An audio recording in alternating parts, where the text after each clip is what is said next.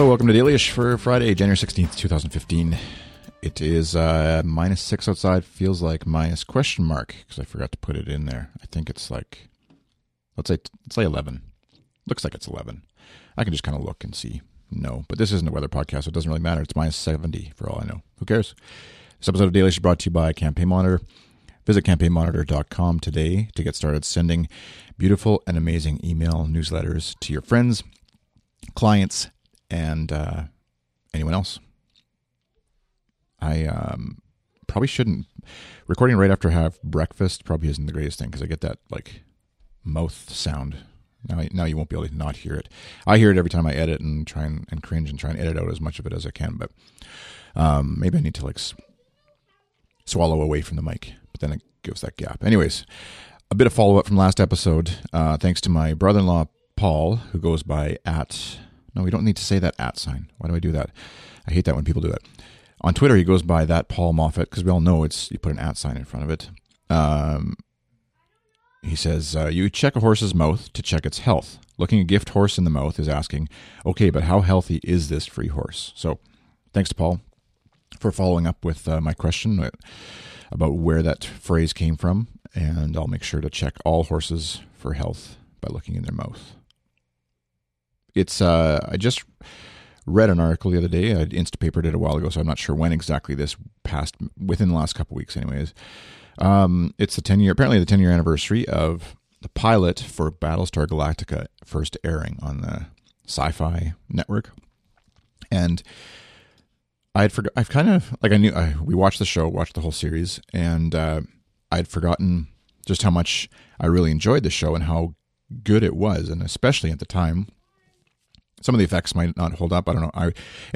Reading the article, I'll put the link in the show notes, which you can find at goodstuff.fm/dailyish/67.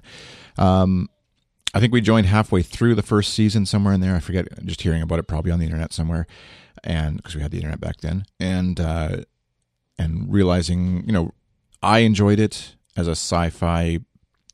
I'm not a huge sci-fi nerd, but definitely can appreciate enjoying Star Trek and Star Wars and stuff, obviously. But there was something about this show that was beyond just like space battles and stuff. It had a really great storyline, and the ending for the series, wasn't amazing. But I think we kind of we've come to expect maybe that in 2015, the 2000s, we don't really know how to end shows very well, or the people who make shows don't know how to end series, at least to the satisfaction of a majority of the viewers, and so. Maybe in the next generation we'll figure that all out. But anyways, and reading some of the stuff in the article, that sort of reminiscing and talking about that. It's just talking about the pilot, not the whole show, and just some of the things that, like the idea that Cylons look just like humans came entirely from the fact that the budget couldn't support cool looking robots. So even that in itself, like what later became a major plot device, wasn't actually the intention of, or wasn't the original intention, I guess, when they were putting the show together, that it would be that way. They just didn't have the budget for it. So you kind of know that they were, just like with Lost and stuff, they do make it up as they go along. They don't always have a complete story arc, which is fair, I guess. And sometimes I wish or dream or think that as you're watching it, that they've got it all figured out and they're not just making it up in reaction to something that they thought of last week. But I guess that's storytelling in the TV age, or at least selling on TV. And I'd forgotten in the pilot, so anybody who's watched the show, like this isn't a spoiler, it's just, you discover this very quickly in the pilot. They have to keep jumping, like using light speed, or faster than FTL drives, they call them, faster than light speed drives to jump every 33 minutes to stay ahead of the Cylons, the robots who are chasing them. And that didn't last forever. They figured out a way to not have to jump every 33 minutes. I guess that's a spoiler. Sorry.